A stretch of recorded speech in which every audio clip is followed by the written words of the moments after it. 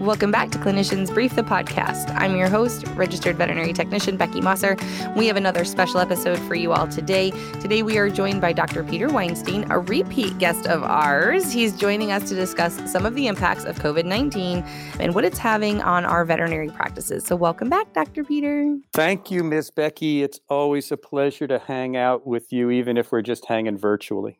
I know. I was really excited to hear you were available in your maybe not quite as packed schedule here as of recently to have this conversation with us. And I know you've been here before, but just kind of give our listeners a brief overview of what you do out there on the West Coast. Well, my primary responsibility and where I spend the vast majority of my time is the executive director of the Southern California Veterinary Medical Association. I am a veterinarian, so I was in private practice and I've got a business degree as well. So my role as an executive director is really to be an advocate for the veterinary profession. And there is no more vital time than the current to help our colleagues in all aspects of the veterinary team, whether it's the doctors, the associates, the managers, technicians, animal caretakers, client service people, industry supporters, pet owners, all of the stakeholders. So my role right now is to support the veterinary profession and all of our stakeholders and get through the current crisis. And when that's over, my job is just to be an advocate for the veterinary profession and a cheerleader in all sorts of ways through education, communication, etc. You have a long-standing history of doing that, right? I mean, between president of the Southern California VMA, the California VMA, Pet Partners, you're a chair with the AVMA Veterinary Economic Strategy Committee, you do consulting. You have for a long time advocated for the veterinary team, the veterinary practice, just kind of pushing forward and making sure that the entire veterinary community is advancing. And you've done some amazing work around that.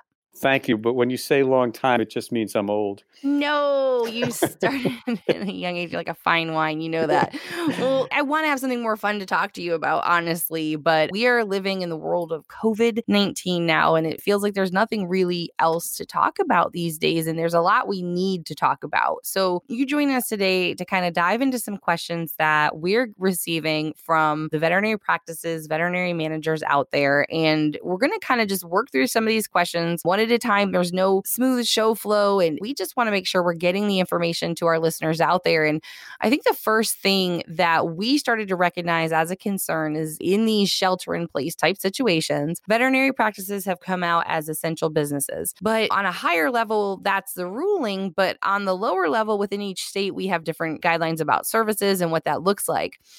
How do you recommend deciding and communicating what services practices should be offering? The question is really challenging because we've got 50 states and 50 practice acts and the District of Columbia. So every state has a different practice act, and what the governor has said in terms of what is an essential business defines veterinary medicine as an essential business. And in some states, they were very specific about which services a veterinary practice can perform. And in other states, they were much more on the honor system that veterinarians would make the right, logical, ethical, appropriate decision to protect the staff in the hospital, to protect the clients, to protect the ownership, and to protect the pets. And so we are in this quandary where different states have different exposures in terms of what they can and cannot do, or more importantly, what they should or shouldn't do.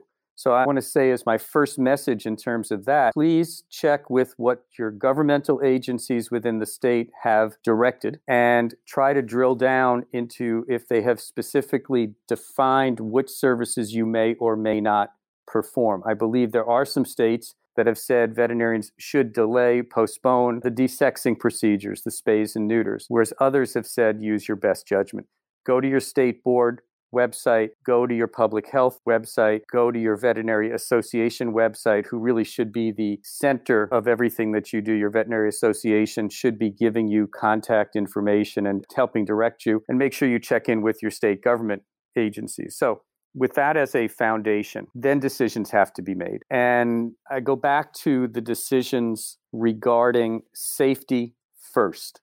And your team's safety is imperative. And your client's safety is imperative. And of course, if you're an owner, leader, manager, your safety as well. So deciding and communicating which those services are really shows me that practices have to be focused on leadership. And most importantly, that this is a great opportunity to be a servant leader where you meet with your team, you communicate your concerns about them as team members, you communicate your concerns about clients, and you communicate concerns about pets, and you talk about what you need to do as a team to protect one another and which services are need to do and which services are nice to do and which services are we ain't going to do. And so I think a lot of this comes into a communication. And if you overlay this with the fact that people need jobs and the hospital provides financial support for that job, then you have this undertone of, well, we still have to run a business and we have to pay the bills and we have to pay the staff. But if, in my humble opinion, and I may be drawn and quartered or hung in effigy for saying that, if you're making decisions strictly based upon money, you are increasing risk for your team. And if you take care of your team now, they will take care of you later. And so I can't emphasize that the most important thing when it comes to deciding what is an essential service and what is a needed service is team-based, number one. Number two, and this is a long-winded answer and I apologize, but number two is perception of importance from a client's standpoint and having them understand that what was an emergency a month ago is still an emergency. What is less of an emergency a month ago is probably not an emergency right now. But in the eyes of the clients, they are concerned, they are worried. So your job, your role is to enhance your communication with your clients as well and help them triage a case that maybe can wait. Since we don't know how long we're going to wait, that maybe can wait maybe a day or two or maybe a month or two. And I think that we have to look at triaging cases, which means improved telephone communication. It may include utilization of virtual consulting through telemedicine. But really, to get through this, it's going to be communication, communication, communication. And let me just put in one more point so I can take a breath. But one more point is wellness care and routine care. Depending upon your state, depending upon the public health in your state, rabies may still be a mandated vaccination that you have to administer to protect the public health. Well, if you have a client coming in for a rabies vaccination, which is a well care or could be a part of a routine visit that's mandated, yeah, that kind of fits into essential.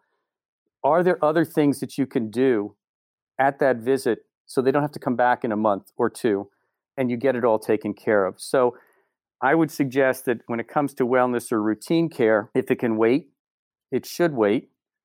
And look at your mandates, understand what your guidelines are within your state. And the bottom line is have a lot of communications with your staff and a lot of communication with your clients. And then I think you'll come out of this much stronger at the end as a result of that. So I apologize for the long-winded answer, and I probably could have gone on for another 15 minutes. No, I love it. I love it. And I'm going to pick a little bit of it apart because truthfully, you hit on so many of the important points that need to be made, that need to be said. And then I think there will be further questions that maybe will play into some of the things that you said so we can drill it down a little bit more. One of the first things I want to ask you about your opinion on is going back to what you said in the very beginning of this answer, that there are 50 states plus DC and 50 Practice Act, and that some states were specific, some states were an honor system. Okay, Dr. Weinstein 2020, like if you're in charge here, who should this be coming from then? Are we okay with the fact that there is no across the board answer? Should we be looking to AVMA? Should we be looking to some of these associations to create these guidelines that say what is essential and giving veterinarians some guidelines? Why do we always in the veterinary industry get our guidelines from outside of ourselves? What a question. Okay, I'll be looking for the bus to run me over shortly. No. So here's the challenge. Okay, professional associations, the AVMA, California VMA, the South Carolina VMA, the Oklahoma VMA, are not regulatory agencies. They are advocacy groups.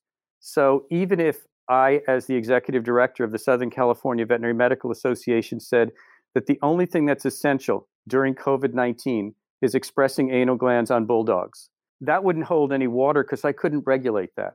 So it's up to the state boards who are regulatory in nature and who, in the state of California, answers to the Department of Consumer Affairs, that answers to the legislature, that answers to the governor. So the regulatory boards are, most of them, advocates from the consumer standpoint.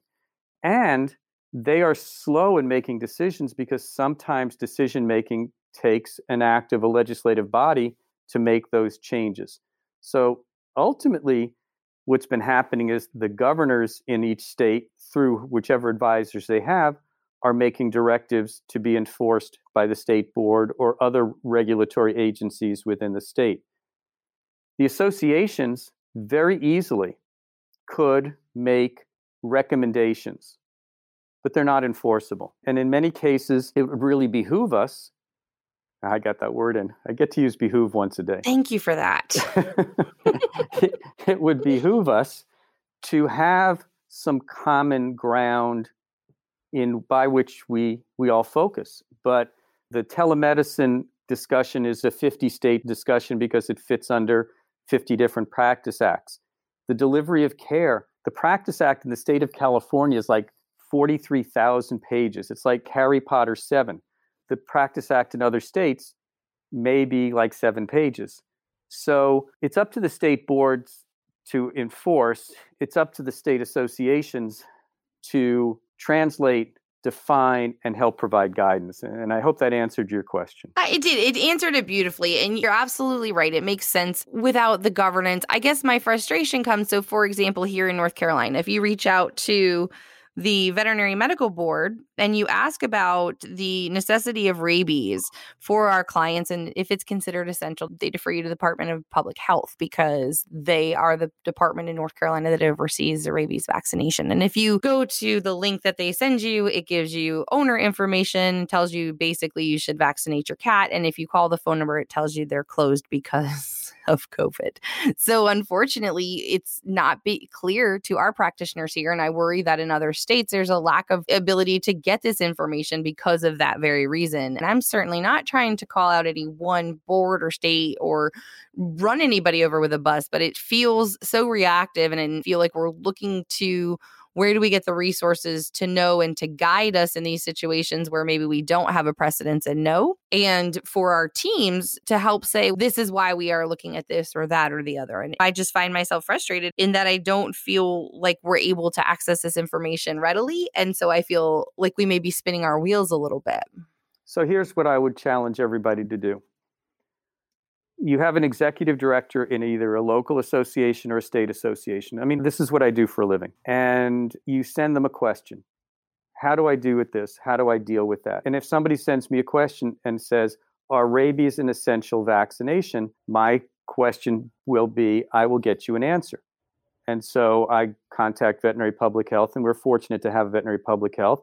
I will contact the sheltering agencies in the general proximity, and I will ask what the answer is. And then I will post it on the website, through an email, through an update, and indicate that this is the messaging I'm getting, that rabies is still an essential procedure, and you still must be administering rabies vaccinations because we still will be licensing pets, et cetera, et cetera. So I think this is a great opportunity for members of your state and local and national associations to ask questions of your leadership and have them find the answers for you because they may have a larger network that you can't necessarily easily find. And while you're trying to deliver care to clients and pets and team, use the leadership around you to help find those answers. I love that. I mean, that makes a lot of sense. And having those resources to go to, it makes a big difference. And it's like now is as good a time as any, if not the best time ever, to be a part of these associations and to making sure you are involved so you are getting the resources and networking the information that's the most up to date, right?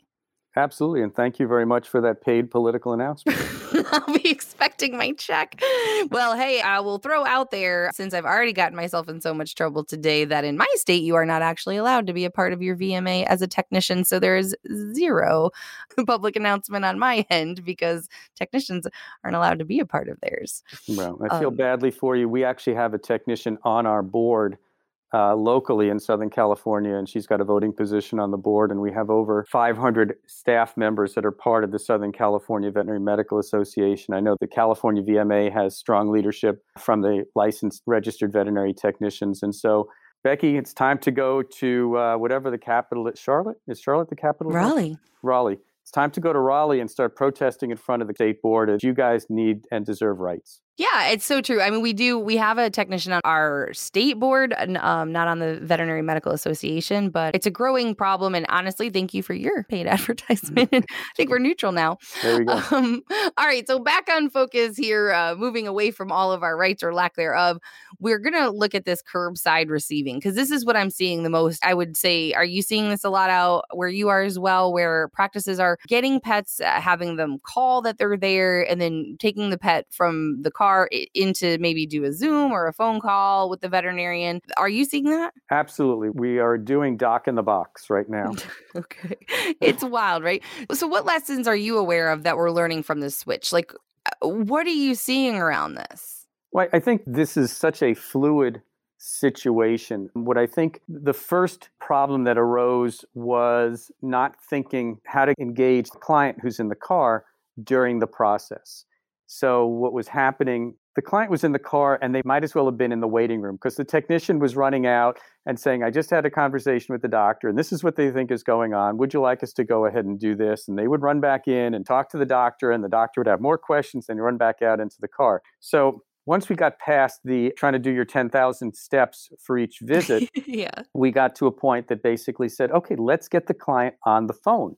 And whether we do it through a Zoom call, whether we do it through FaceTime, or whether we just get on the call, you basically put the client on speakerphone and you walk them through what's going on and you engage them in the conversation, to the point that you can digitally send them an estimate that they can look at in their car while you're going over the findings from the physical examination. And the ultimate goal is to decrease client-staff contact so that the risk factors are mitigated, number one, to do as much as you possibly can with the doctor and the staff member as the only people within that edge of social distancing. I mean, honestly, it's hard to restrain a pet and have the doctor 6 feet apart. So hopefully you're using some sort of PPE to protect yourselves from each other.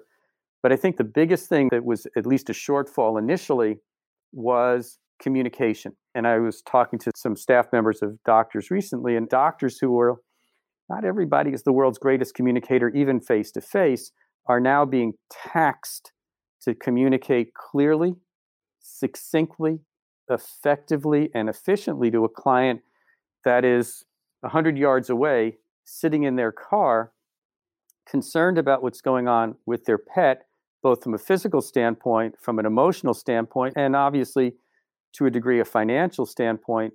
And the role of the team here and the role of the doctor is to clearly get to the point. What's going on? What are the findings? What needs to be done? How much is it going to cost? Can you do it today? What's the aftercare going to be? And try to anticipate questions and provide answers in as effective a fashion as you possibly can.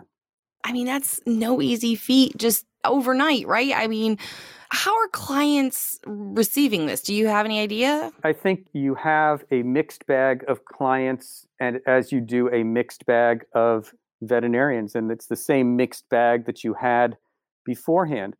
I think that those clients and those practices where the doctor and the team had created a very high level of trust before COVID-19 are having a lot less problems than those practices that hadn't built that level of trust. And the biggest challenge is with new clients who maybe are having their first veterinary experience or second or third veterinary experience through this Doc in the Box situation. And instead of this relationship, I mean, veterinary medicine is a relationship-based business, and you can't build a relationship through a screen. You have to build it through face-to-face and eye contact and body language, and that's really hard to do from a distance standpoint. So clients who trust you are accepting this. Clients who are skittish are having issues with it. And I think a lot of it could be mitigated, improved, if before the client got there, they knew exactly what to expect. So here is the challenge for the practices and the owners and managers and staff that are listening to this. Get your iPhone out and record the client doc in the box experience from start to finish, and let a client actually see what's going to happen. You can edit it down to a couple of minutes, but let them see what's going to happen so that you can address something. Joe Rogan ran a great TV show. It's called Fear Factor. I'm sure Becky spent hours watching that. Endless. Well, we got to get past the fear factor right now, because it was bad enough when we took the pet to the back of the hospital. They're going behind the door. Well, now they're going into the building and you can't go there. So what can we do to help mitigate that fear factor? Well, show them what it's going to look like. Let them see what the experience will be like. Send them a link to a YouTube video that you created. Write up a description of it, whatever you want to do. Get this out to the clients that haven't come in so that they know what to expect. Put it on your Facebook page. Make this completely transparent, and then the fear factor goes away and the trust becomes a part of what clients can expect when they reach out to your hospital. I love the soundbite of mitigate the fear factor. I say all the time that I think we forget what it feels like to be a client in the veterinary industry until we have to be a client. And I hate being separated from my pet. And so I truly feel like this has got to be difficult for clients. So I love the idea of mitigating the fear factor and giving them as much information as possible. I guess out of curiosity, what do you think we'll learn from this? What will be residual from COVID and the change of how we're dealing with clients and we're going about our practice? Well, that depends if we're a golden retriever or a Yorkie, okay? If we are trained as well as a golden retriever, then we are continually learning. If we're a Yorkie, we'll continue to pee on the floor because I never learn. This is what I do. This is the nature of the beast. So I am hoping that veterinarians will learn. And I think we will. I think the pain is going to be great enough when this is all said and done that we will. There has been more change in the veterinary profession in the last 3 weeks than since Noah created the ark as the first veterinarian. So true. We have been forced to accept and accelerate change at a speed that is so freaking uncomfortable that it's Mach 4. But hopefully, when this is all said and done, it'll be a routine and we'll start to have new habits. Without pain or pleasure, there is no reason to create new habits. But I think we're going to start to create new habits. I can get into the fact that right now we could actually do away with reception areas and waiting areas because clients aren't waiting. Well, what if we start to build hospitals without reception areas and waiting areas in the future, and the staff technician who's now going out to the car just greets the clients right at the front door and brings them right into an exam room? And all the receptionists do, who have a private room somewhere in the back, is answer phones. Because right now, that's what we're doing. You have a single staff member, a single doctor handling the entire transaction from start to finish. And you've got staff who are handling the phones who really aren't having any client contact. What's to say that isn't a good business model in the future and may offset some of the costs and create a different experience for clients down the road? I'm suggesting there are so many good things that can come out of this.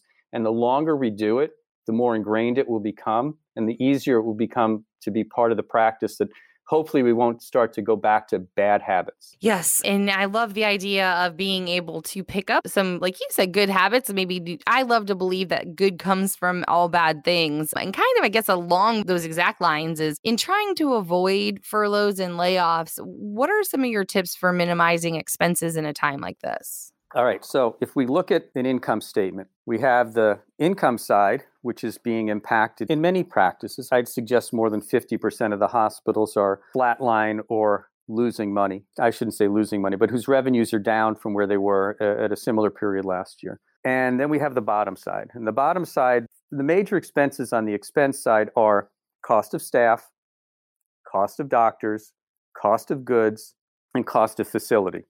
So if we try to save the people expense and not impact it, we've got to look at scheduling. We've got to look at maybe taking full-time employees down to the minimum number of hours that fit into the full-time definition and part-time employees down to minimum hours just so we can keep them on the payroll and keep them as part of the team. And we can talk about splitting shifts and all sorts of different ways to mitigate risk as well. But if we look at the efforts to avoid layoffs, avoid furloughs, I think part of it is getting to a minimum number of staff hours to be able to deliver safe, effective, efficient care. And that is safe from an infectious standpoint, and that is safe from an animal restraint and an animal care standpoint. So the two big expenses, cost of doctors, cost of staff, that's going to be a scheduling situation. And that's an availability situation. And it goes back to our shelter in place conversation as to what services are we going to be providing. Then the next big expense is cost of goods. So many moving parts here. You've got the sundries, the gauze, the tape, the catheters, and everything else that go into that. You also have cost of maintenance. Well, most practices, and I won't say all, but most practices aren't doing any boarding. They're not doing any bathing at the moment.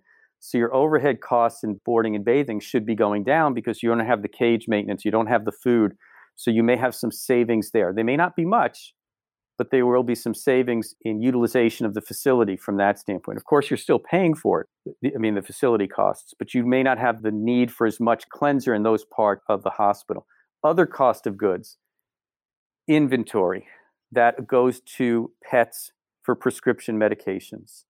Well, having 6 months of flea control sitting on the shelves right now is probably not a good idea. Do you have an online pharmacy? Do you have an online store? Can you learn how to use your online store to give you the same profit? I didn't say revenue. I said profit. Can you net the same with an online store that you are making by selling a product in your hospital? Or can you mail the product to your clients? Because we don't want clients coming to our practices right now, but we want to keep them compliant. So can you mail products to your clients? What other things can you do to keep your inventory under control? So inventory, cost of goods, pet food, home delivery of pet food, anything you can do to make cost and convenience part of what's going on and not lose revenue and subsequently net to the big box players that are out there, such as Chewy or Target or Walmart, where people are going already. So you've got to look at what can you do to minimize your inventory. Now, you've got a bill that's coming in from a laboratory or a food company or a manufacturer or a distributor. What kind of arrangements can you work with them? Are you on a net 30? Can you make that a net 90?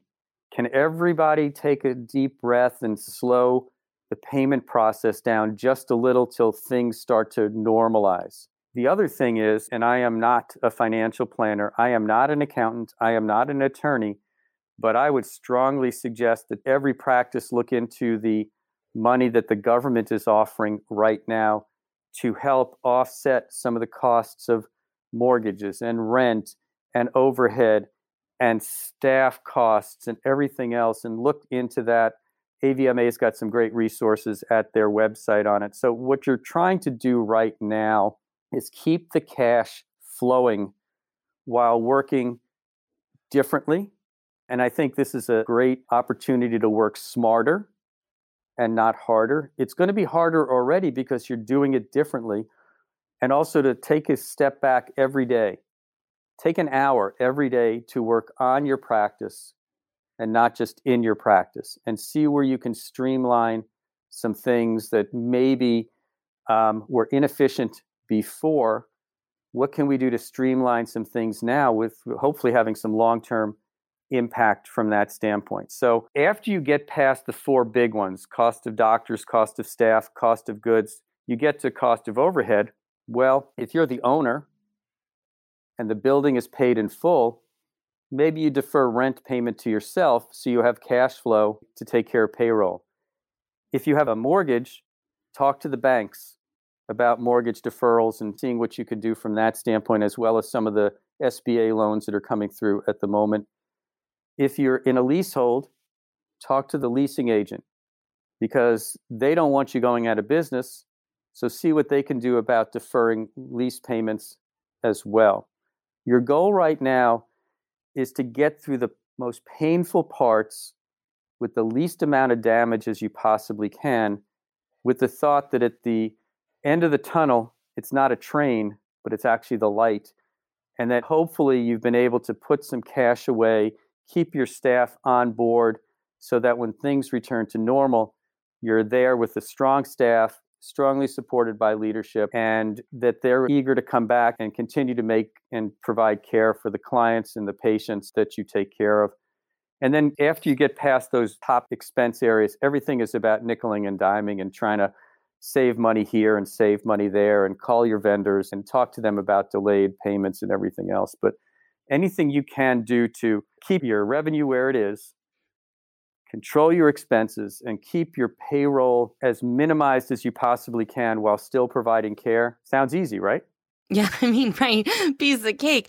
But I mean, I think you're right, and it boils down to being creative, asking for help, looking at your resources. And I think those are all things that we maybe don't necessarily do naturally. No, I think we are very wasteful in many ways. One of the first practices I worked at back in the 70s, I will never forget this. The veterinarian who I was working for, he would grab the Rocal, spray it on the table, and grab some paper towels and clean the table.